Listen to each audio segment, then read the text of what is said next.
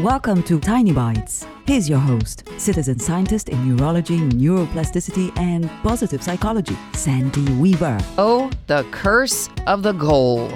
Goals are a double-edged sword. Many of us are raised to set a goal, reach for the goal, achieve the goal, and then set another goal.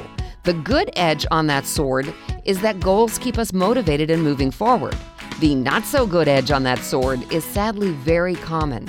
The assumption that reaching the goal will finally make life what it's supposed to be, or better somehow. Newsflash, as long as your heart is beating, you will never reach a place in life where you are finished growing and changing and now can just sit back and enjoy the view.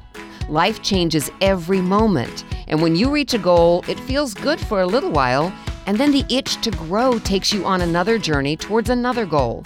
While goals are good, the journey is what it's all about.